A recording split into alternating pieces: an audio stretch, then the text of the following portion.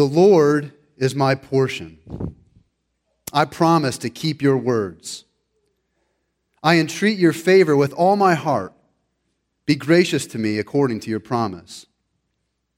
When I think on my ways, I turn my feet to your testimonies. I hasten and do not delay to keep your commandments. Though the cords of the wicked ensnare me, I do not forget your law. At midnight I rise to praise you because of your righteous rules. I am a companion of all who fear you, of those who keep your precepts. The earth, O Lord, is full of your steadfast love. Teach me your statutes. Let's pray. Father, we come to you now as our God of steadfast love, who fully and freely receives us when we come to you in the name of our Savior, Jesus Christ. And so we come to you now, Lord. We come thanking you for the gift that is your word. And we pray that you would guide us in it and lead us in it as we give attention to it now. Spirit of God, open our eyes to see and behold wondrous things out of your law. In Jesus' name we pray. Amen. So I can often have these daydreams. And one of them is that, like out of the blue one day, I find out that I've inherited like this massive wealth. You guys ever do things like that? Daydream? Well, I'm a child of the 90s, so my mind immediately goes to movies like King Ralph. Maybe you've seen that.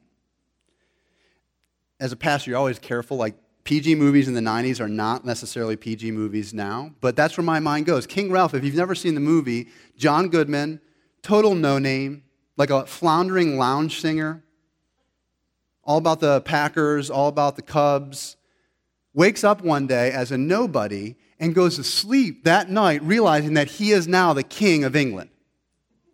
Like the whole royal family in this accident dies, and somehow or another, Ralph is the relative in line, the next of kin in line to inherit the throne of England. That'd be kind of cool.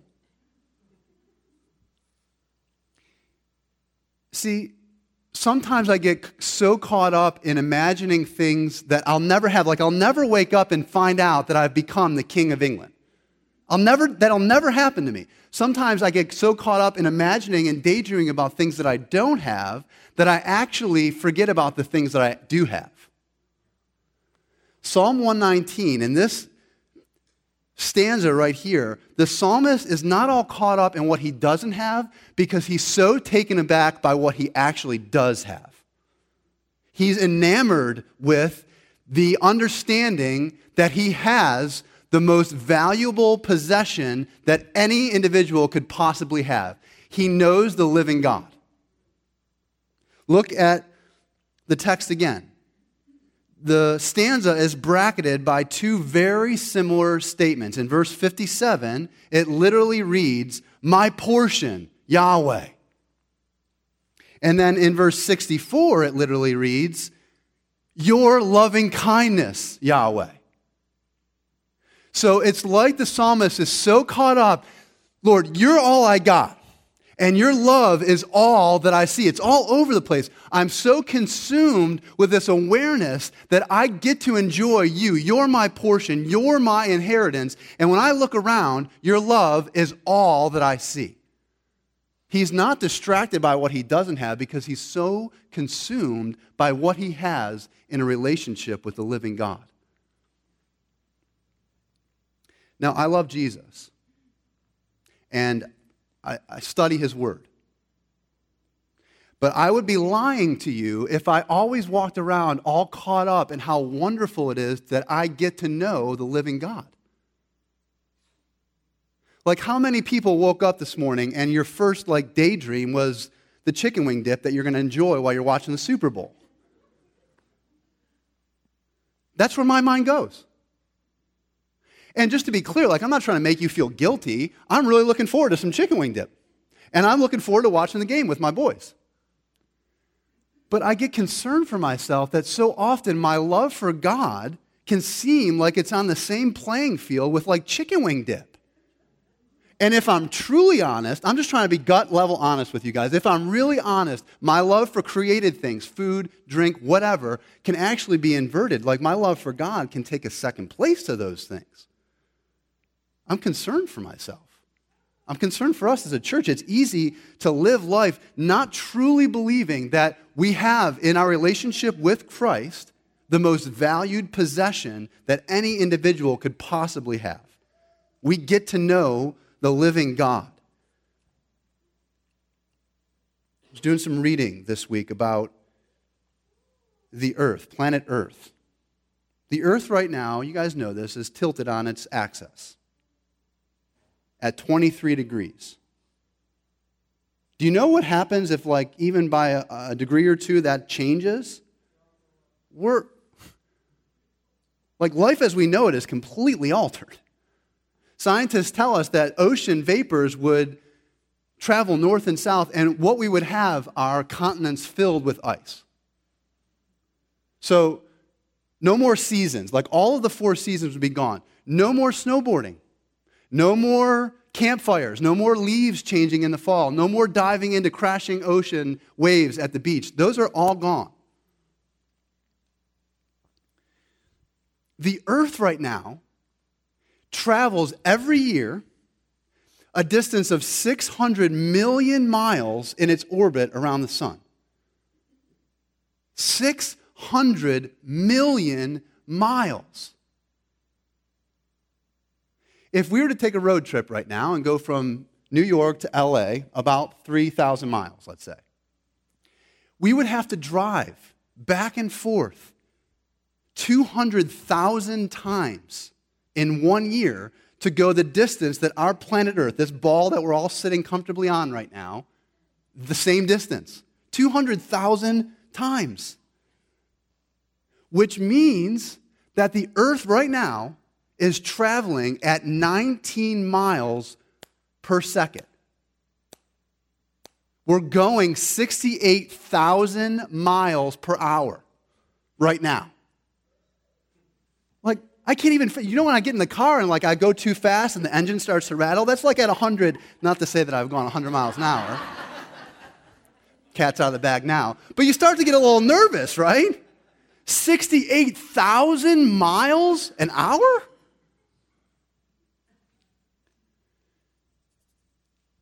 Now, when we slow down and think about it, as Christians, we really believe that this ball that we're traveling that fast on came into existence because the Creator God spoke it to be. Which means that the same God that's that powerful,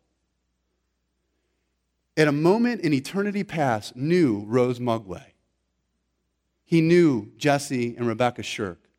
He knew the Turners. He knew the McMullins.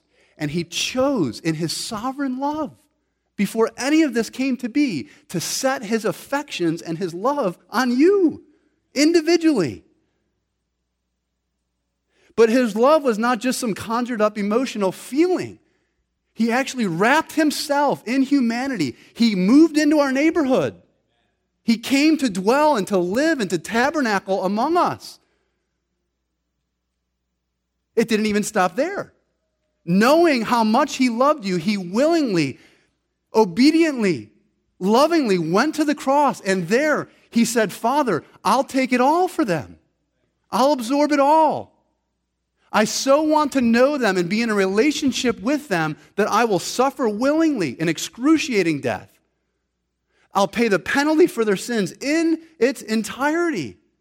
And then I'll rise again from the dead so that I can proclaim to them this good news. Everything's been taken care of.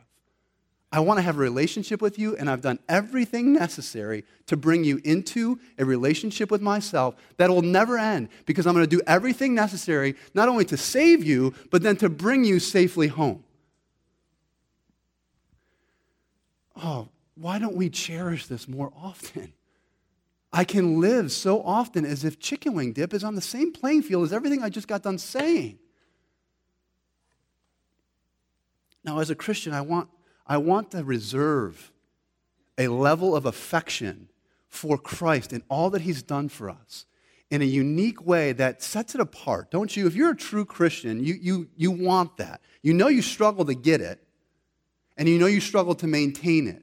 But I believe deeply in us, God has put in us this desire to love him and to honor him the way that he deserves to be, even though we do it so imperfectly. And so he gives us texts like this to help us. He wants to help us because he knows our sins and our weaknesses. And what Psalm 19 in verses 57 through 64 does is it helps us to remember who we are in him. It helps us to remember that he is our portion. In order to return, don't you want to return and live with that sense of awe and that wonder of who God is and all that he's done to make you his own? I want to live with that sense of awe and wonder more often than I do. This helps us, and one of the ways it helps us is by reminding us that God is our portion. What does that mean? What does it mean that the Lord, Yahweh, the Creator God, is our portion? Well, to understand this, we've got to go back to Israel's beginnings. So we know that Israel was delivered out of Egypt. God delivered them, and he brought them into the promised land. And once he did that, of the 12 tribes of Israel, what did he do with the land? He divided it and portioned it among them. So this was not just like, cool, I get like a yard and I'm in the neighborhood. It was deeply meaningful for Israelites to have physical land, because the physical land was a constant, tangible reminder to them that their God had delivered them, had settled them, and created physical space for them to live out their relationship with him. This was a big deal. This meant you were in the fam. If I've got land, I'm in the family of God, and I get to cultivate this relationship with him. This was huge. There was one tribe, though, who didn't get any land. Do you guys remember who that was? What tribe didn't get land? The Levites. So the tribe of Levi, they were the ones that oversaw the worship of God. So they didn't get any land. They had to actually learn what it meant to trust God and to be content in what he provided for them through a variety of means. To them, he said, in Numbers chapter 18, Levites shall have no inheritance, neither shall they have any portion among the Israelites. I, the Lord your God, am your portion. I, the Lord your God, am your inheritance. Now, I'm sure at times the Levites saw that for what it was. Like, this was a huge privilege and a huge honor to have the Lord God be my portion in the same way that these other people have land, physical land as their portion. That's a huge honor. But I know my own heart. So I think I can safely assume that at other times they really didn't consider that great of a privilege.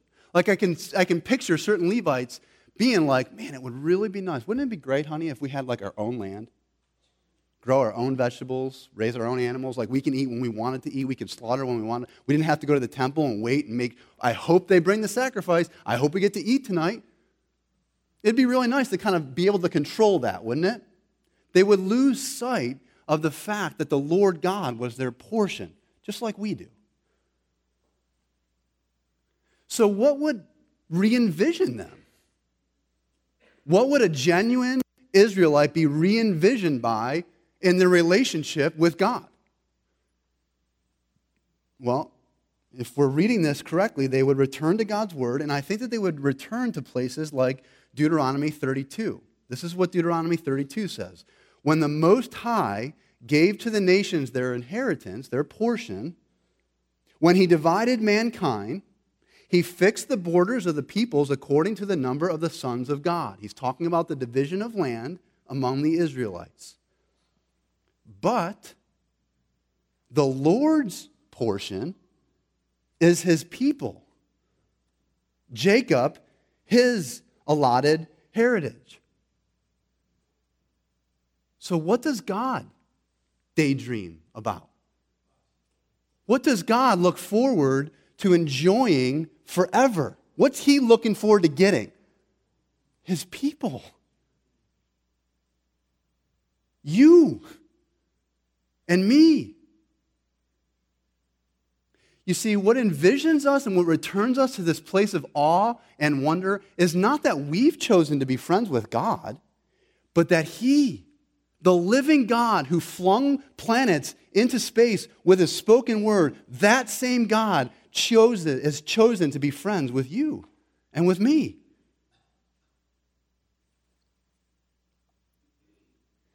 We believe as Christians in the Trinity, right? We believe that God exists as one God in three persons, Father, Son, and Holy Spirit.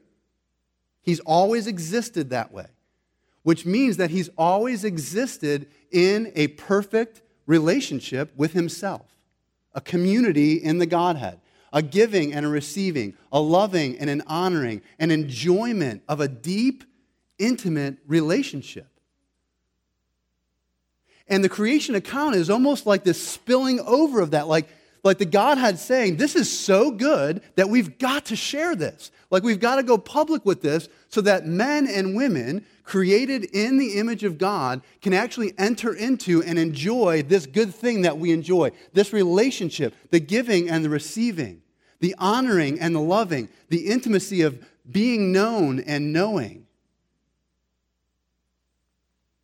The capacity for relationship is one of the fundamental things that makes you and I human beings.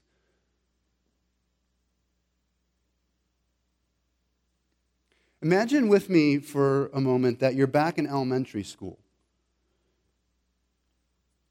If you've got kids, just kind of close your eyes and picture them playing out in the yard. And the group of kids forms, and they decided to play a game of catch.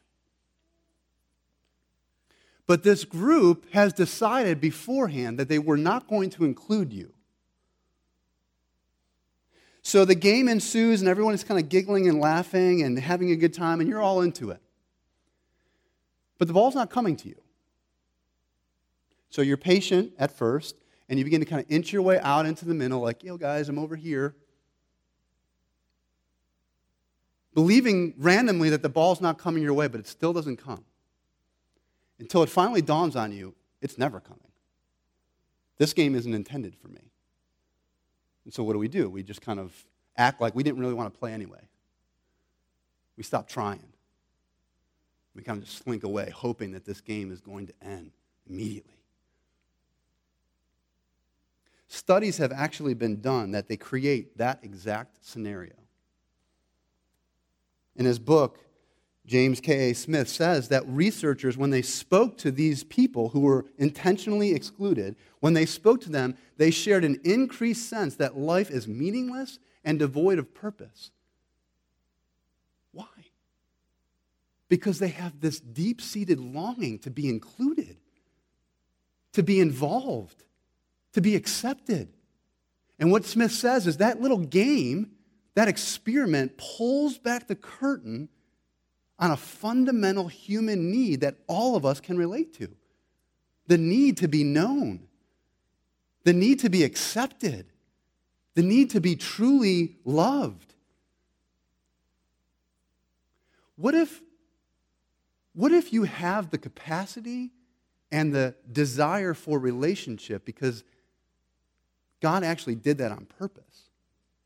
What if that desire for relationship and acceptance is written on your DNA? What if it's because God would want to come to you and say, I want to be friends with you? Being made in the image of God necessitates relationship with Him in our lives. It's not a cherry on top. It's the very purpose for why we were created, and it's the very purpose for why all of us long to be in a relationship with others. Tim Keller says, to be loved but not known is comforting but superficial. To be known but not loved, that's our worst fear, right? We guard ourselves, we protect ourselves, we don't truly let our guards down because if people really knew who I was, they'd run away. To be known but not loved is one of our greatest fears. However, to be fully known and truly loved, that's a lot, like being loved by God. It's what, Keller says, all of us need more than anything. Friends, that's what the gospel is. That's why it's so good news. The gospel says to us, God fully knows you. And he totally loves you. Like if Jesus came to sit at the table tonight with you and he knew all about you, what would you expect him to say? If he knew it all, if he knew all of your foibles of discipleship, if he knew where you were this week, if he knew what you were looking at, if he knew what words came out of your mouth, what would you expect him to say at dinner tonight? Would you expect wrath? God loves us. He willingly knows us. He knows everything about us, and he has chosen in his sovereign being to set his affection on you in spite of everything that's true about you. He loves you, like he really loves you. Jesus didn't come into the world to change God's mind about that. Jesus came into the world, one man says, to change humanity's mind about God. He really loves you. And somehow I think Christians, and I can relate to this, we can believe that God loves other people. Like I can believe God for grace and mercy for you, but for some reason I get tripped up when I apply it to myself. Like I have to really fight to believe that God loves me. I don't know why that is, but I do.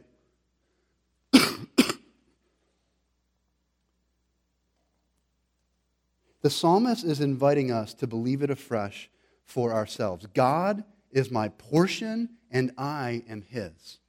Because in the Lord God, I find somebody who truly knows me, everything about me, and yet he fully loves me. That's why in Luke 10, when Martha and Mary have Jesus and his friends over for dinner, do you remember what happens there? Martha's all stressed out and anxious because she wants to take like the perfect Instagram photo, and things are not quite right yet.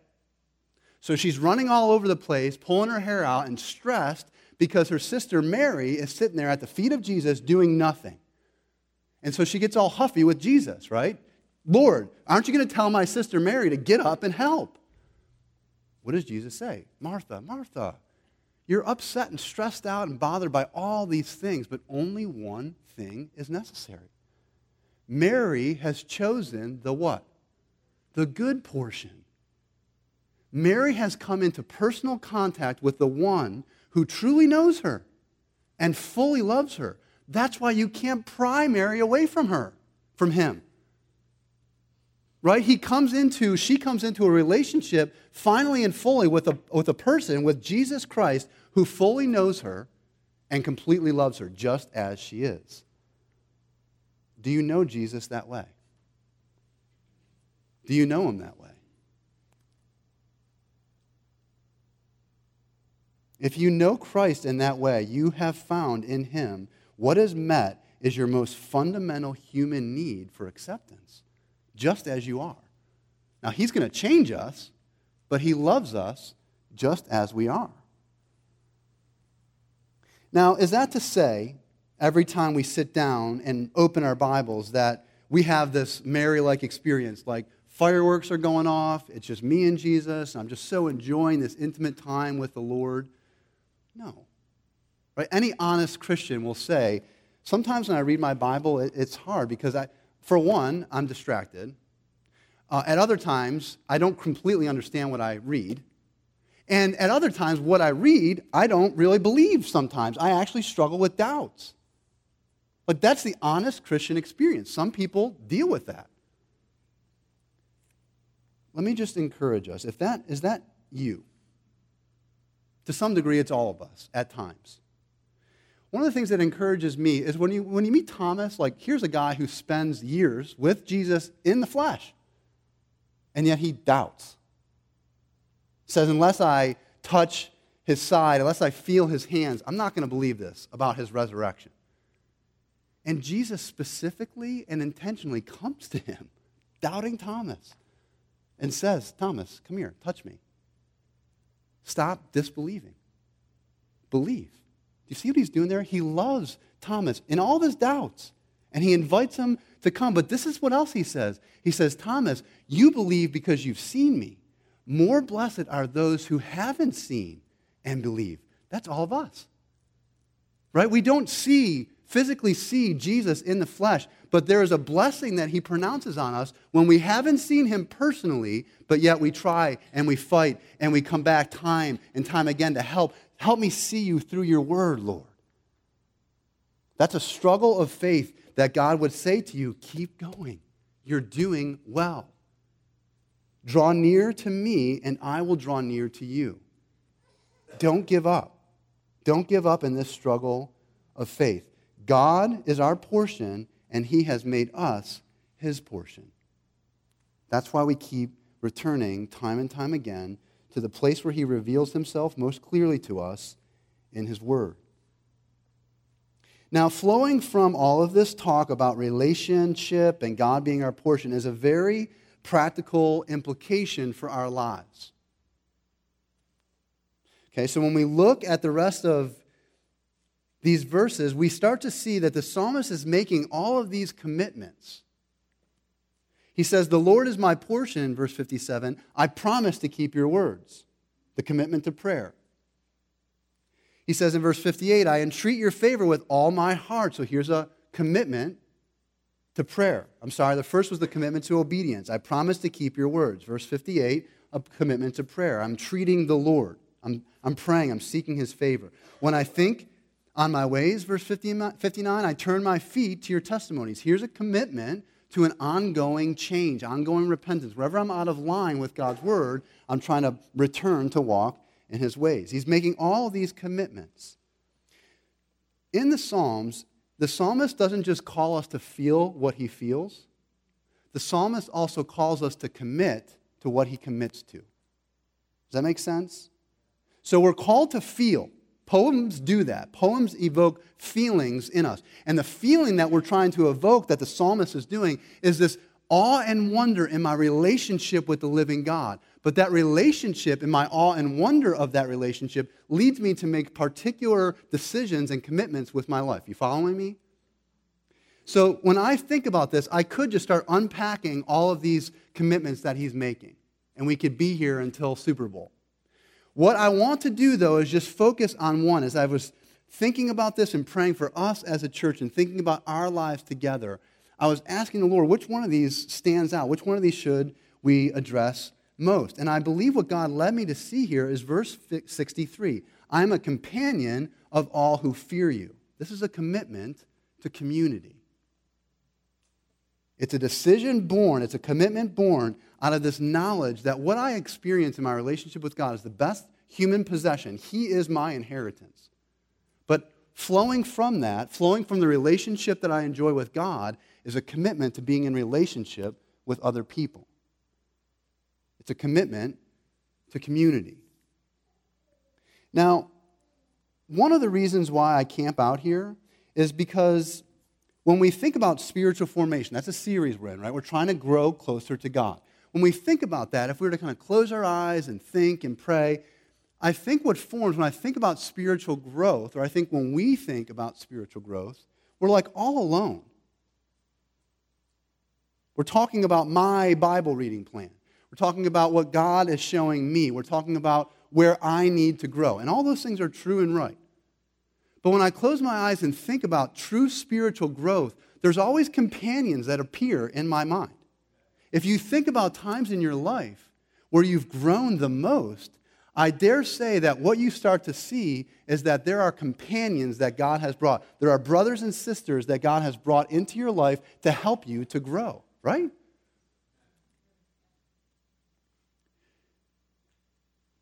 When I was growing up, I wasn't a real nice kid. Shocking, I know. I wasn't. I wasn't fun to be around. I was arrogant. I was very selfish. I was annoying.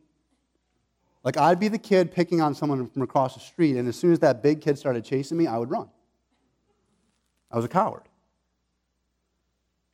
Which still makes me so confused and shocked that when I was 19, one of those kids that grew up across the street, that knew annoying, self-centered, arrogant Jason, came to me at 19 and knocked on my door asking if he can talk with me. Doug, my friend Doug, had just met Jesus Christ. He came into a relationship with Christ through faith, and he came to talk to me. We didn't always get along. In fact, we fought a lot. He pursued me to tell me who Jesus was and how in Christ he had found an inexplicable joy and peace and contentment because he had come into a relationship with a living God. Doug was enjoying the Lord is my portion. Now, at 19, I was not looking for God. The Lord was not my portion. The only portion I was concerned about was the portion of weed that I was going to be able to smoke on any given day. Like, that was where I was at. I was not pursuing God.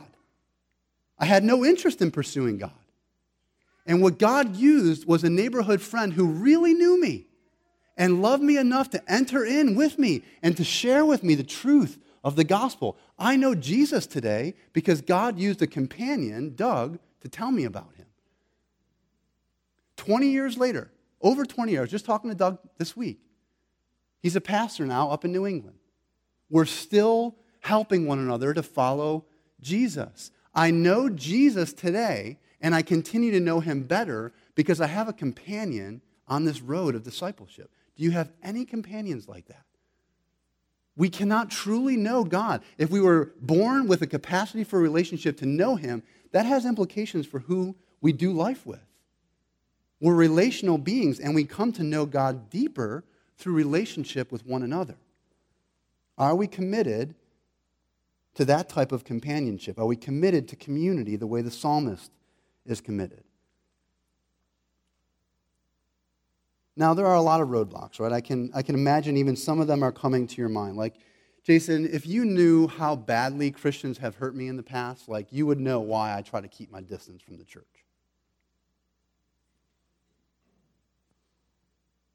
Or, if the church would just offer more programs where I can plug in to get to know people, then I would be a companion of those who fear the Lord. Or, you know what, I really have tried to be a good friend to people, and I failed in it. Like, I don't know how to do this. I messed it up. Or, I'm so busy right now that the thought of doing the hard work of being a good friend seems so daunting to me, I don't have time for that. I get all of those. I understand them. I have some of those same issues myself. Let's be honest, friendship does require a lot of hard work. It requires being sinned against and forgiving. It requires entering into situations that are difficult. It actually requires exactly what Jesus did. The gospel demands a type of friendship that conforms us to what Jesus is. Jesus got uncomfortable and came to you. He came to me.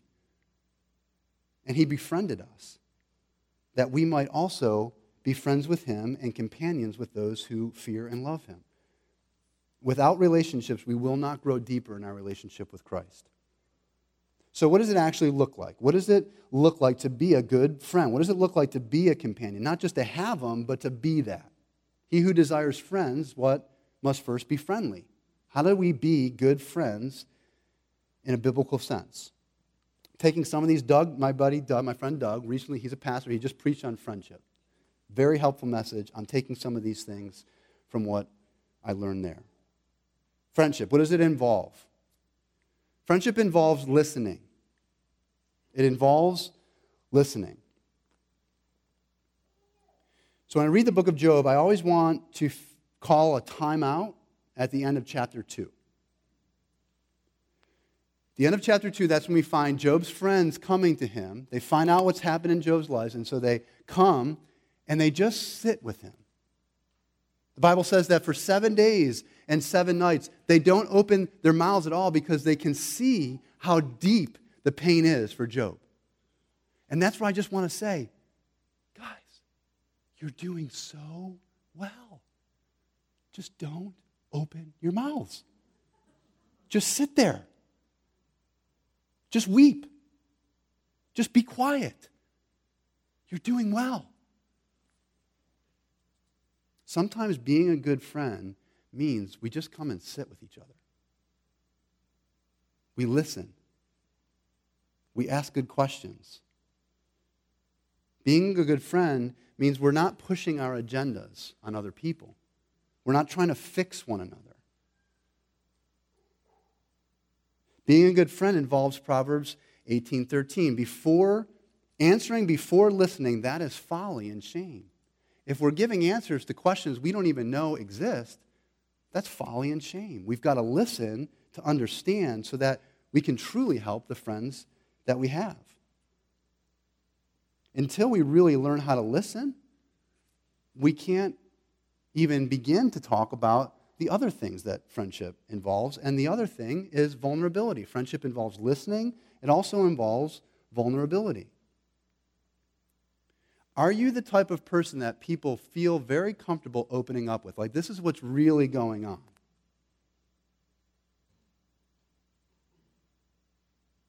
Proverbs 18:24, a man of too many friends comes to ruin, but there's a friend who sticks closer than a brother. Are you a friend that sticks close, that really enters in and allows people to say, hey, this is what I'm really dealing with? Do you have any companions that you can say, hey, this is what I'm really going through? And the reason this is so important is because where the gospel needs to get deep and thorough work done in our lives are in those areas. So if we only stay surface level and talk about the surface level problems, which we should talk about, but if we only stay there, then God's word, which he means to speak to us through people, never gets down to interact with the real struggles that we're having on a day-to-day life. Friendship involves vulnerability because God means to use friends in our lives to take the gospel and to take his word and to carefully and skillfully apply it to the areas where we need it the most. Friendship involves listening, it involves vulnerability, and it involves speaking. It involves speaking. See, Job's friends weren't wrong in opening their mouths. It's what came out of them and how that was the problem. When we listen well, we create space for vulnerability, and then once others have been vulnerable and we can understand what they're going through, then we can carefully and skillfully speak to them in life-giving ways, reminding one another of who we are in Christ and all that God's done for us to make us his own. Proverbs 12, speaking rashly, you know what that's like? It's like thrusting swords. That's a powerful metaphor, especially when somebody is struggling before us, maybe crying, maybe scared to tell us what is really going on. If we speak rashly, it's like thrusting a sword in somebody who's already wounded. But the words of the wise bring healing. That's what we're called to do for one another, to speak healing, wise words, the words of Scripture, applying them to the deep issues of our lives and actually gain vitality and health. So we can't always just listen. There comes a time when we have to speak, but those words are very intentional. They're life-giving words that allow us to hear God's voice in a powerful way and change us in the places where we need it the most. Friends, do you have any companions that you're doing that with? Are you listening? Are you being vulnerable? Are you speaking? Is anybody doing that for you? I wonder if one of the reasons why we don't experience more awe and wonder in our relationship with God is that we've isolated ourselves from other people. For all kinds of reasons, out of fear, inconvenience, past hurts, we isolate ourselves and we wonder, why am I not experiencing more vitality in my relationship with the Lord? It's because he's created us to be in relationship with him and with others. And when we isolate ourselves, we miss out on a major component of what it means to truly know him. So we all get stuck at times. We all maybe isolate at times. What do we do? What are some practical, very simple steps that you can consider taking? Well, around here we meet in small groups. They're called missional communities. These are not like the silver bullet solution to your companionship, okay? That's not what I'm saying. but they are a context. They're a context in which you can know other people and let them know you. So check out our website. You can come to our group if you want. We meet on Thursday nights in Glenmore. This is an invitation. Check out a missional community. You can go on our website and you can look at where and when groups meet and just start visiting a few if you're not plugged in. Guys, you know that the Bible study is happening on Saturdays. There's 2 left. It's not too late. Just come out. Take a small step in being a companion with other men. You can find that God will bless those initial small steps that we take. Ladies, many of you are already plugged in. If you're not, if you're a lady and you want to start to pursue companionship, check out one of the Bible studies, Wednesday morning, Wednesday evening. Just attend. See what God does. If you've been coming out to the church and you're not yet kind of plugged into any of those things, Explore is starting in a few weeks. February 23rd, right down the hall during the first service. Come out. Take a small step in being a companion and thinking about what it means to get truly plugged into the church. This is what God means. God means to use other people in our lives to help us deepen in our relationship with Him. In closing, I'll call the band back up. Let's go back to the King Ralph thing. Odd way to close a sermon on friendship, right? But there's this guy, Cedric. He plays the king's secretary in this movie. And his job is to teach Ralph, like everything about England, what it means to live as a nobility, what it means to be a king. He's helping Ralph to enjoy responsibly this huge inheritance that he's been given.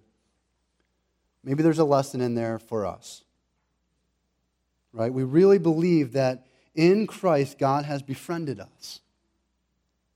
He's met our most fundamental human need to be fully known and truly loved. He is our portion, and we are His. But now that we're His, He calls us to be friends with one another. And so together, with the help of others, we could really truly come into knowing Psalm 16. The Lord is our chosen portion.